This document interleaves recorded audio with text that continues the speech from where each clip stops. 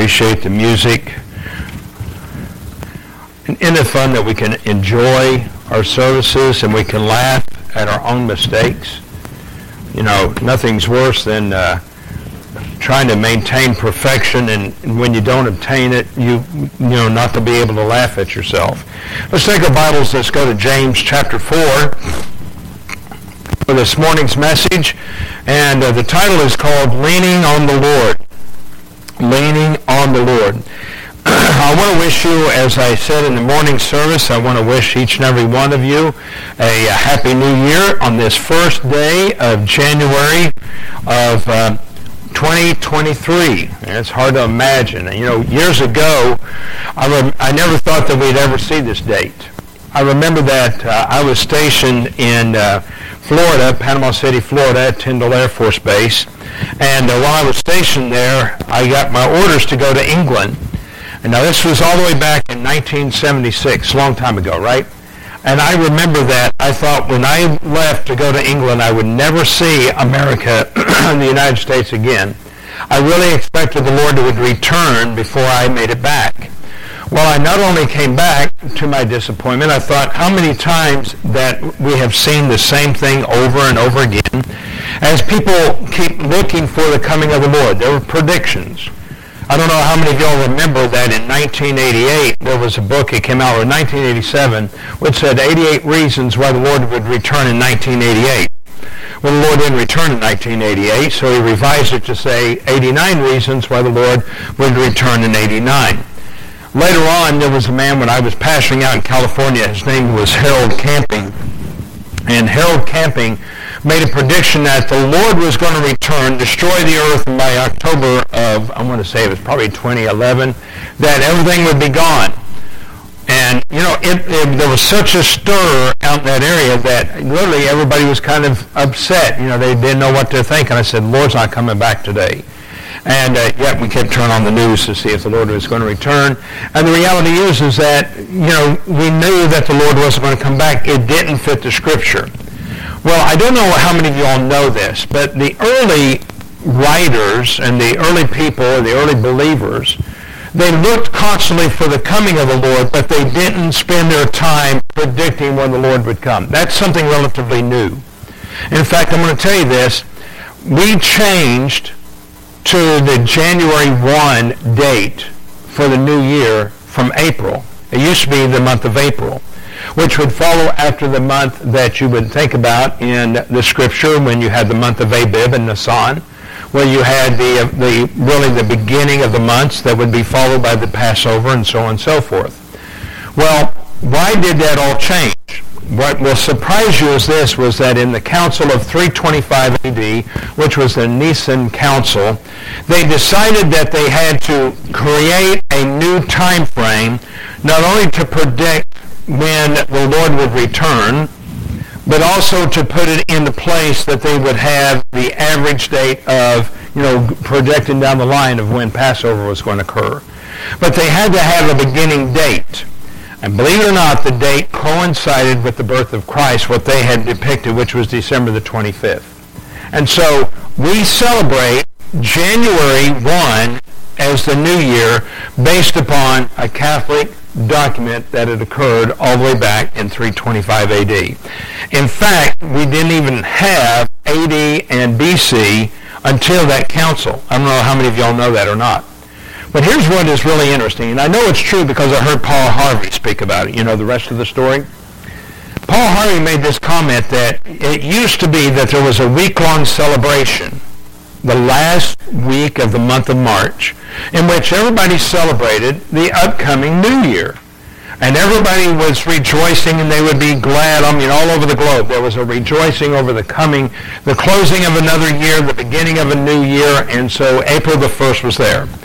Well, when the council had reversed it back to January 1, all those people that continued to celebrate the wonderful day of the year as April the 1st were called April Fools.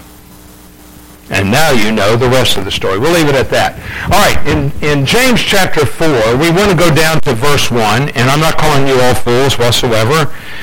But the reality is that we see so much of the world that takes a hold of us. and really controls us in so many things that we see and do. You know, we cannot separate ourselves completely from the world, and after a while, we adapt certain things in our lives that are not going to matter a hill of beans. But the reality is that if I want to become the man of God that I should be, then there needs to be a natural leaning.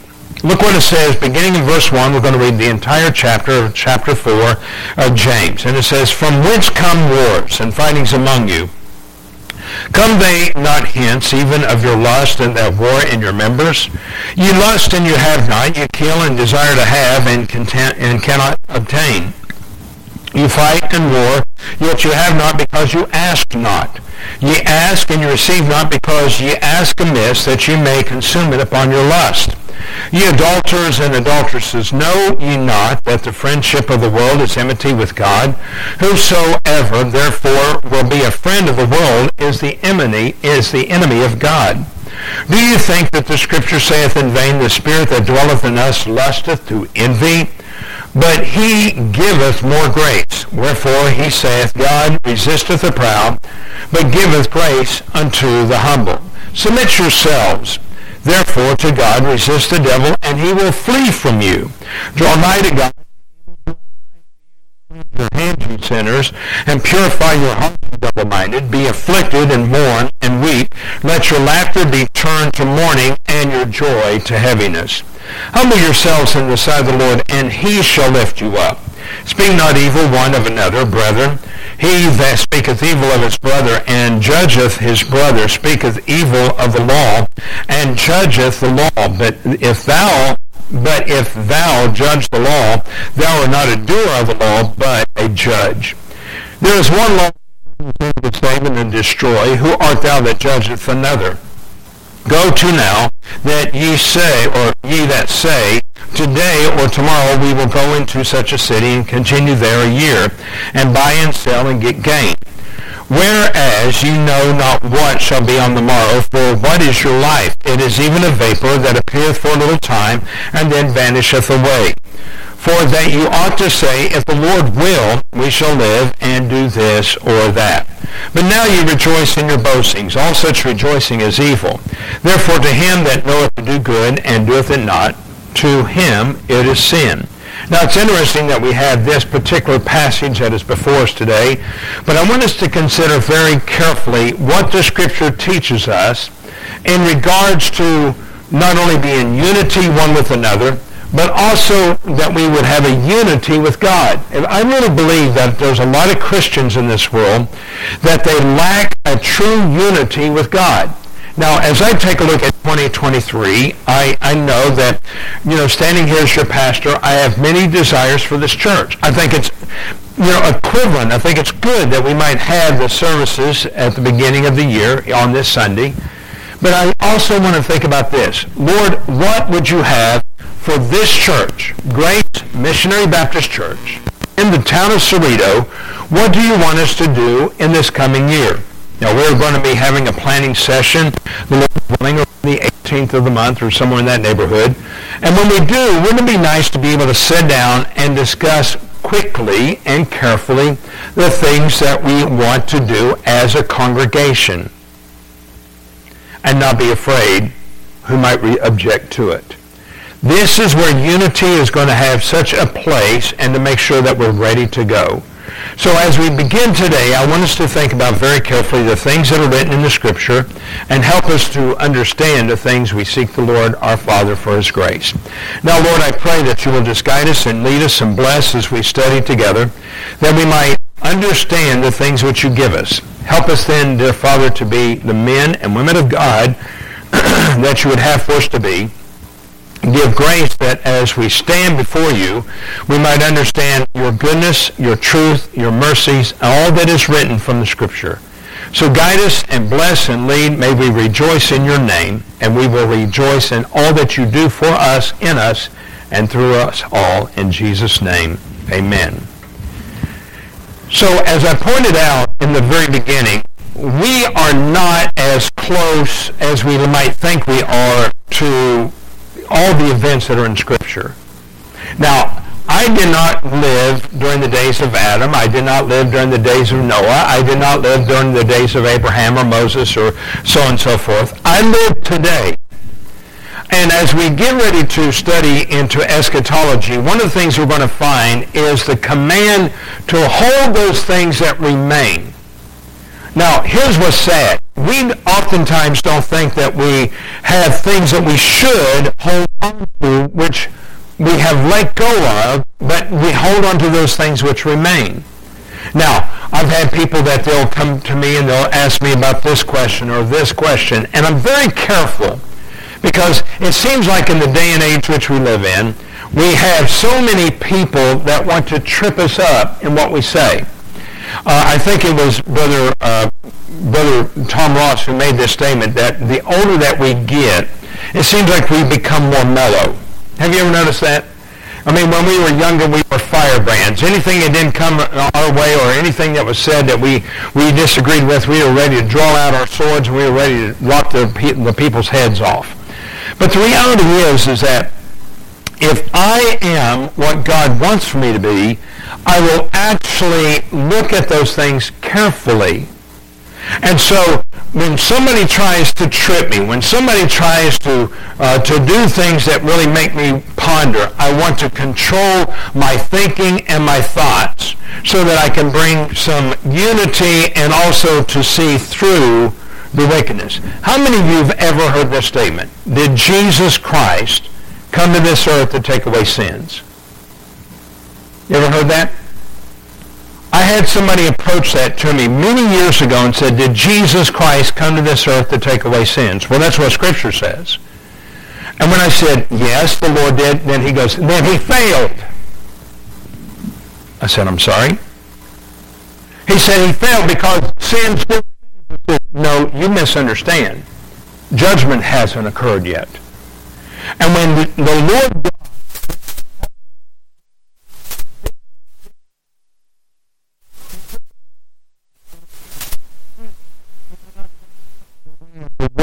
how many of you have also heard this? Well,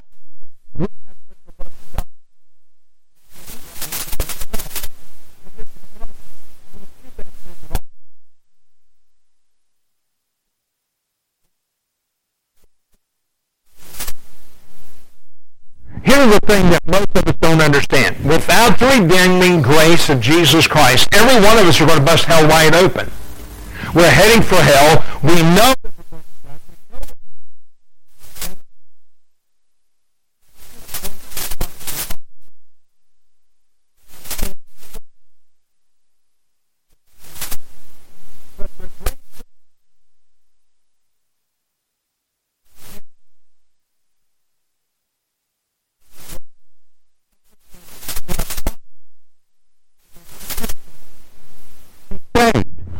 it is faith.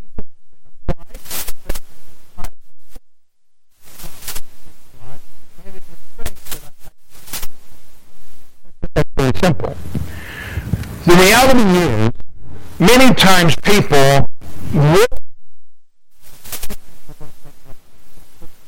four verses what we talked about tonight or this morning. The first four verses, look at this. It says, from which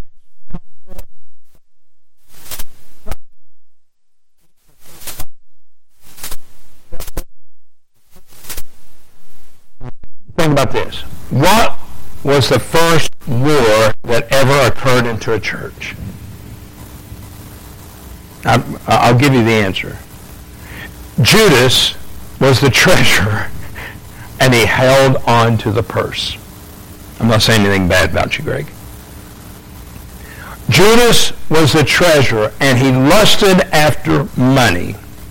And in fact, he was so willing to betray Christ that for 30 pieces of silver, for a small amount, he was willing to turn Jesus over and literally accuse him the way they wanted him to be accused. That was the first war within the church. But did you know that there were strifes that happened in the church? We had Peter and John, or we had James and John, who asked that they would be lifted up and that they would really, one be on the left hand, one would be on the right. There was another strife in the calling of the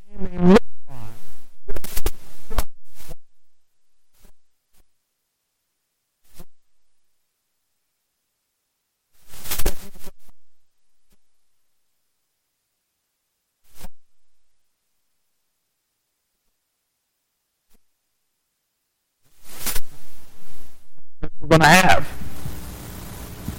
Reality is, no matter how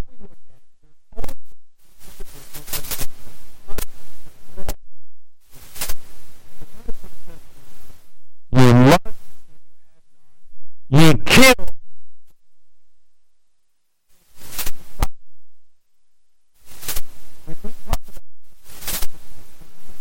That's not the case. We kill each other with our hatred, with our difficulty. I mean, why does God...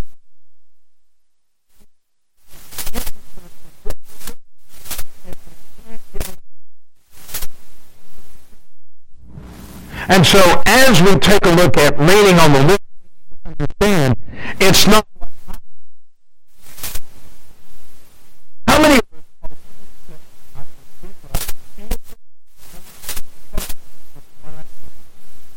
for the good of our Lord, our Savior, in this church. I think 2023 ought to be a declaration that we are going to trust the Lord no matter what. No matter what the world may say. No matter what. No matter what. The Lord with everything that occurs. Look at verse 3. You ask and you receive not because you ask amiss. How many of you have ever prayed, Lord, let me win the lottery? Don't raise your hands. Did you realize our lottery is up to $784 million? I could blow that like right now. Powerball. I could blow that like right now. But what is it that God wants? I realize this. I'm a rich man, richer than anyone has ever been upon this earth. I have a refrigerator in my house. 85% of the population of this world does not have a refrigerator. I have an automobile. 75% of the world does not own an automobile. I have luxuries. I have air conditioning. How many of you love air conditioning? Come on, how many of you love air conditioning? You probably don't right now. But when that weather and that thermometer keeps climbing outside, oh, it's so hot. How many of you remember when you were in church, you used to have a fan, and the preacher would have to time his message with the buffing of the fans? We remember that. But the reality is we enjoy the conveniences of the modern age, and yet how many of us feel like we're better off today than we were yesteryear when there was a greater love for the things of God? I begin this message because I look at it from this way. I am who I am by God's grace, not because I am to enjoy not only my children, but the relationship with others, to enjoy His Word freely, and on and on and on. Let me give you a couple examples.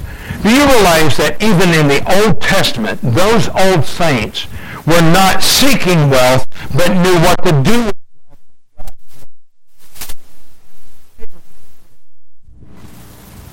One of the richest men that there ever was. And yet, when he went in and he brought back Lot and his family, he would not think no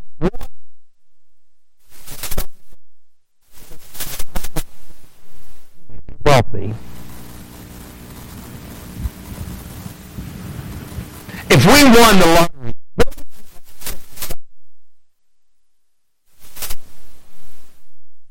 interesting thought, isn't it? Here's another one. Do you realize Job, and God took it all away just that quickly, and then turned around and made him wealthy again? Why did God do that?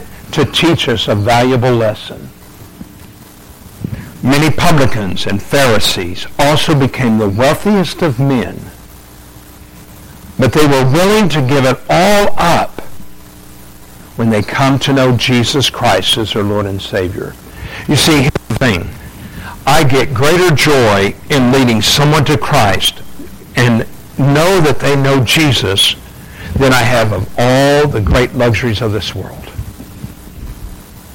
I mean that. I have a place to lay my head down at night and rest. I'm the most comfortable person there is upon this earth. And I pray that no matter what, wouldn't it be great, Brother Randy, think about this. Wouldn't it be great if the day came and we were up on our deathbed, maybe hospice is there, and just like you said of your friend, and look who's walking through the door. Wouldn't that be the greatest? That's what we ought to desire. That's the thing that we should have in our lives.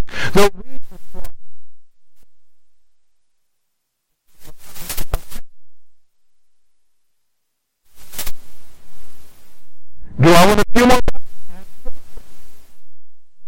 I had a call from my boss as I was traveling up here yesterday, and he said, are you ready to go back to work?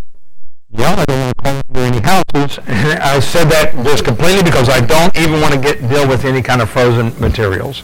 He said, I got good news for you. I'm changing your position. Hallelujah. I'm not going to do construction work. And I was happy for that. He said, I need your help. Isn't it nice when somebody says, I need your help, instead of saying, you worthless scum, you?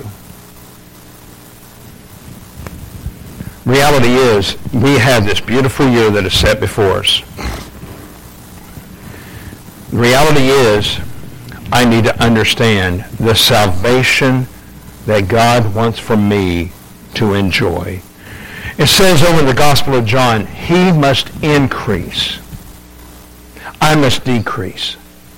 And the time I have upon this earth, I should literally desire that I would become less and less so that he becomes more and more. Wouldn't it be wonderful at the very end when we begin to see our life that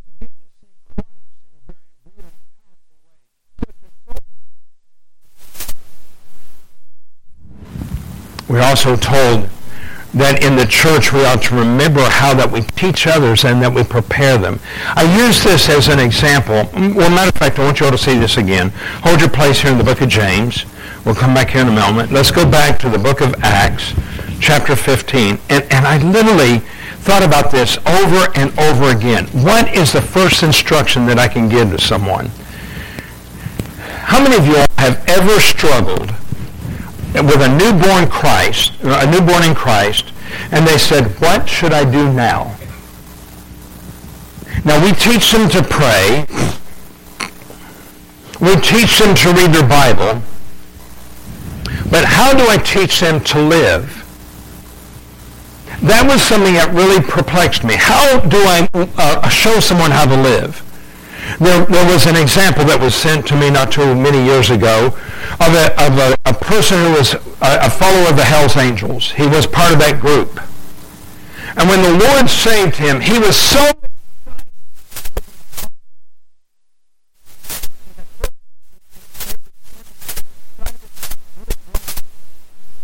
he began to fall away. And after a period of time, he fell away in such a way that he never returned. So concerned, the pastor went to him and said, I don't understand, brother. Why did you...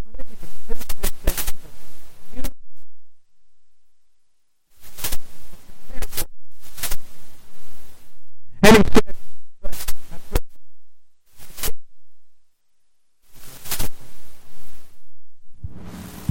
nobody wanted... You did, Pastor. And I would sit on the pew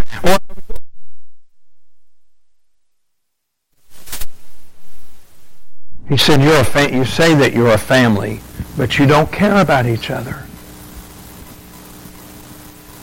He said, the Hells Angels say they're a family, and they show they're a family. He said, if one of them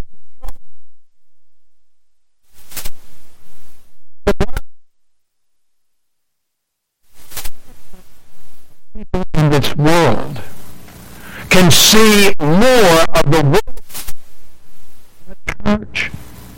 Many years ago, I was down in Clarksville, Tennessee, and I had this young man who was saved out of Mormonism, and he goes, I'm sick and tired of hearing people put down Mormonism.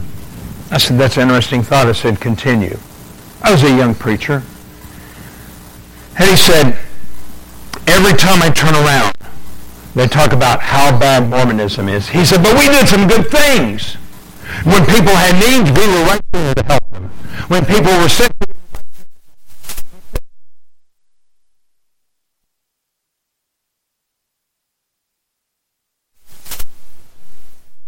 I said, I don't want you to forget the good that you learned from Mormonism.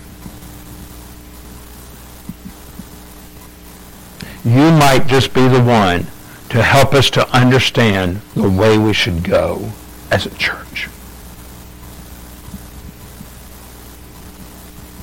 You see, many times we look at someone who's young and we say, you should be just like us, cold, dead, and indifferent. But look what James, the pastor, said, and I used this in the earlier service, but I want you to see in verse 20 what it says. But we write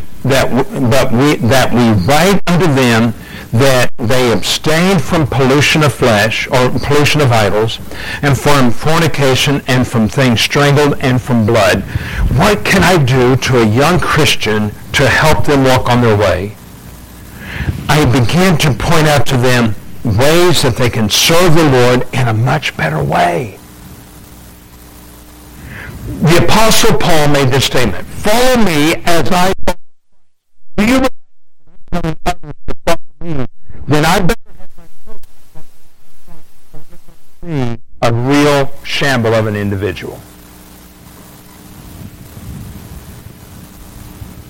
The next aspect we see on this is that if I am saved, then I need to know the meat of the matter. Let's go down to verse 5. From verse 5 down to verse 12, I don't want to reread it, but let's see. But there rose up certain of the... let's back up here. Let's go to James chapter 4, down to verse 5, excuse me. But you think that the Scripture saith in vain, the Spirit that dwelleth in us lusteth to envy?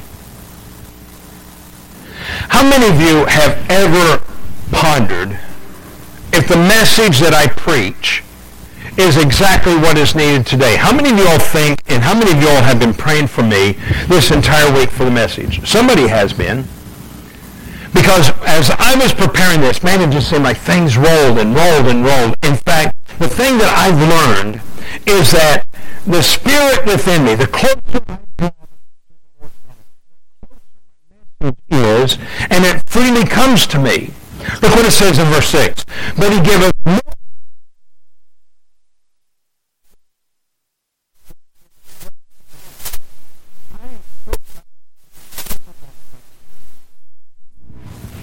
I'm going to see how many catch that. How many of you ever heard that term? I'm so humble, I'm proud. Those don't go together. Humility is one to where that I say, Lord, I'm just a child.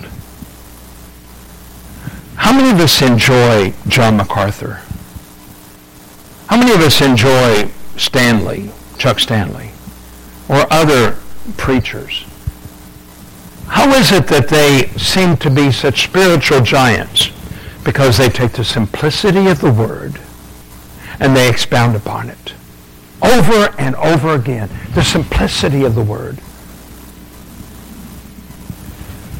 I love what one man said, and I was listening, and I'm not a great follower of John MacArthur. Please understand this. I'd rather do Alistair Begg than I would do John MacArthur. But the reality is that I heard what he had to say, and he goes, why is it that your illustrations seem so timeless? And he said, because I don't use the world's demonstration, I use the examples that are in the Scripture. This is timeless. So I gave you a couple examples of my own life where I dealt with individuals. But isn't it greater if the example that I hold comes from Scripture itself and it knowing that it's the timeless matter? Isn't that the wonderful aspect? And in so doing, I've got to get into this Word every day, though I might know certain things, learn more of it so I can see the greater depth of it. Whenever I fly across our great country, I look and I can see the hand of God, and everywhere that I look, I love history because the history teaches me things that seem impossible, but with God, all things are possible. And the reality is that if I am going to follow the Lord, I have to trust in him, and I need to humble myself in him and allow him to lift me up. Watch this. Now, here we go, and I'm going to show this to you. How many of you have ever gotten so angry at someone you said, I'll get even? We all have. And yet, the Scripture teaches us, I am God. I will repay, saith the Lord. Can you still be mad at that individual that did you wrong if the Lord suddenly saves that individual? Can you be angry at that individual that did you wrong, not only if the Lord saved him, but if you're standing over that individual, knowing that in a few minutes he'll pass from this life? How many of you all are going to tell them about Jesus Christ at that moment? You see, here's the thing. We are proud of our sins. We don't think our sins are hurting anybody but ourselves, and yet the more that we become in reality of the things of God, the more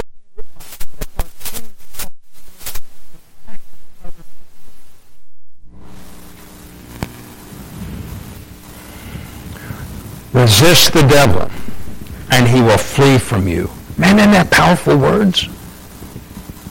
Draw nigh to God.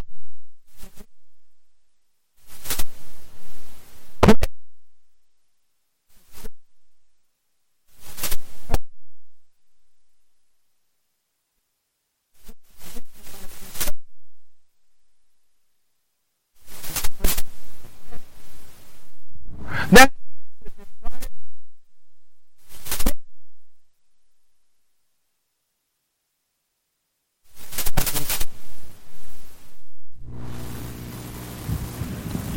how can I pastor this great church if I have not cleansed my hands and I'm double-minded? How can I preach the word?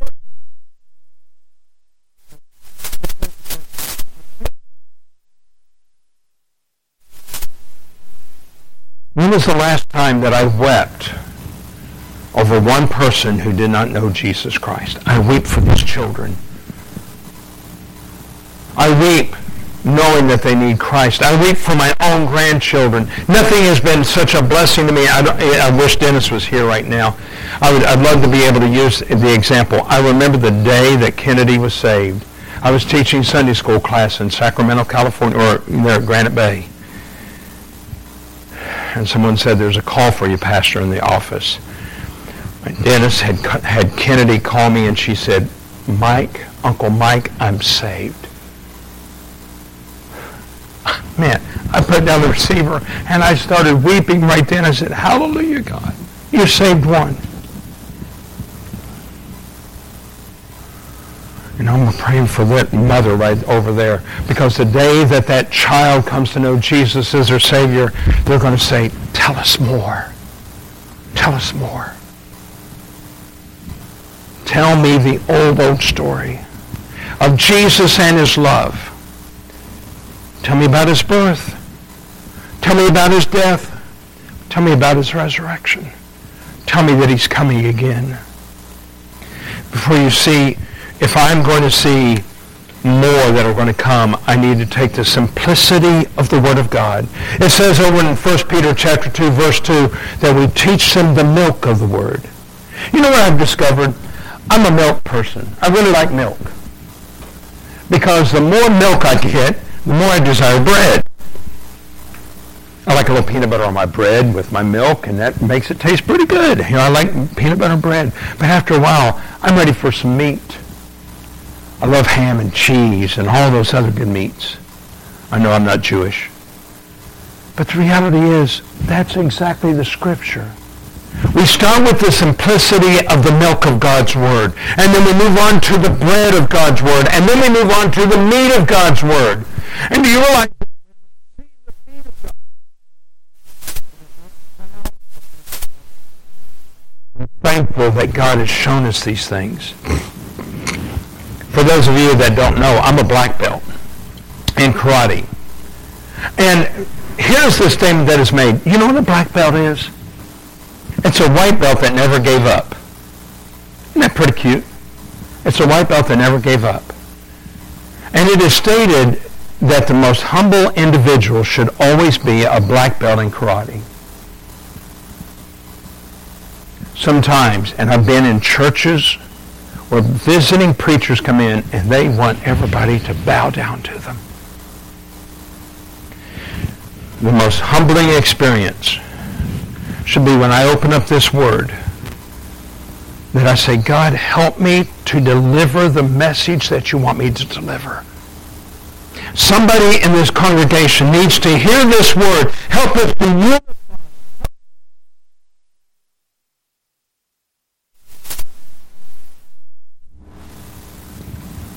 And it includes every day walking in such a way that I know that God is with me. And this is the crux of the matter. Look what it says, that I trust the Lord every moment of every day. Go down to verse 13. Go to now, ye that say, today or tomorrow we will go into such a city and continue there a year and buy and sell and gain. Okay, and get gain. I don't know what tomorrow is going to be like. We call that, don't count your chickens before they hatch. You don't know what's going to happen. You don't know the troubles that occur. Like I said, I was getting ready to go to Colorado Springs. God said, no, you're not. I don't know why. I'm still trying to figure that out. Whereas you know not what shall be done on tomorrow, for what is your life? What is your life? Do you realize that most of us here are in our 50s or greater? And yet, what is our life? What is the testimony that we are leaving behind? It is even a vapor. It's even a vapor. My mom and my dad, Carla's mom and dad, are buried up on my brother's property. And I can stand before that stone of every one of them. And it's interesting that I can remember every little aspect of the life that we had together. The hunting trips, the fishing trips, the spankings, the corrections, the love, every bit of it. The salvation that God brought into our families. You know, the most dreaded thing I had, you see, folks, I'm trained as an engineer. I studied hard for electronic engineering, and I became quite successful in my role. I was literally called all over the country to go to different places. In fact, I had an offer to go to Egypt. I said, no, thank you. And I remember I went into the living room one day, and I thought, how is Dad going to take this news? And I looked at Dad and I said, Dad, God's called me to preach. And I got to give up my cushy engineering job to be a missionary. I'm scared to death. I didn't know what he was going to say. I thought, he's going to get mad at me. And tears streamed down his eyes, and he said, Mom and I were wondering when this day would come.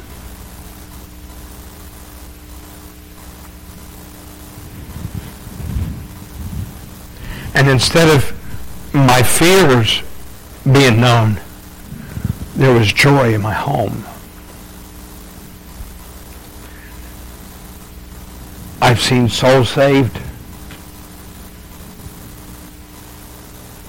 And it's all because of the grace of God. And I look at the dash between my dad's date, and I can tell you the memories. And the ones that's most special was when my dad rejoiced over my salvation, over my brother's salvation, over my sister's salvation. I don't want to remember everything about his death. I want to remember everything about his life. And that should trickled down to us.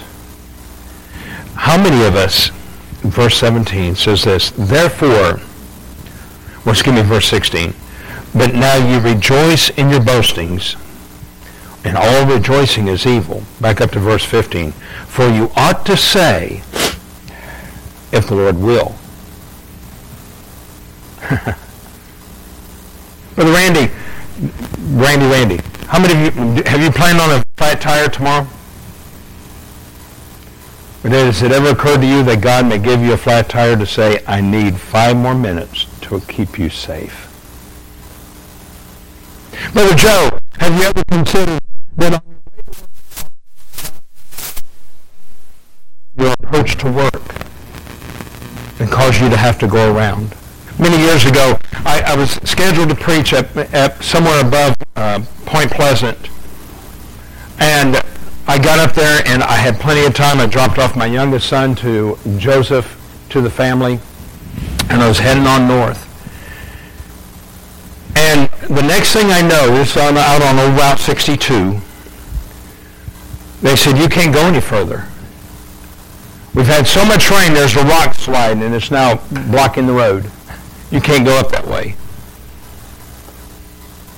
Now, you want to talk about providence. I did not know who to talk to or anything else. So I got we had operators before cell phones. And I said, operator,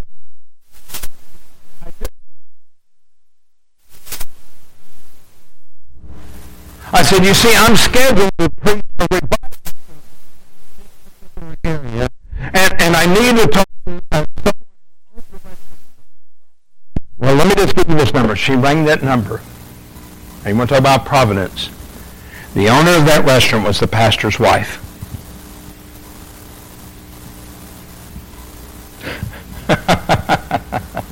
I said, I'm going to be late. I said, there's a mudslide on 62. She said, I'll go up there and I'll tell everybody that you're going to be a little bit late. I got there. I looked more like, Tim Allen on Tool Time, or Al on Tool Time. I had my flannel shirt on. I had my jeans on. I said, look, folks, I can go downstairs. You had the best start of a revival service you've ever had. Why? Because the providence of God was with us. I don't know why he delayed me, but he made it that much better. I don't know what tomorrow may hold, but the Lord's willing, I'll live it for him. Isn't that the great example we should have on 2023? To live for him and all that is in us. So as we look to the new year, love on each other, care for each other no matter what, because the grace of God is just going to get sweeter and sweeter. Father, now I pray that you will bless this message as it's been delivered this morning. Help us, dear Father, to walk faithfully before you. Continue to lead and bless and guide as we conclude in this service. In Jesus' name, and amen. Brother Randy, I'll have you come forward right now.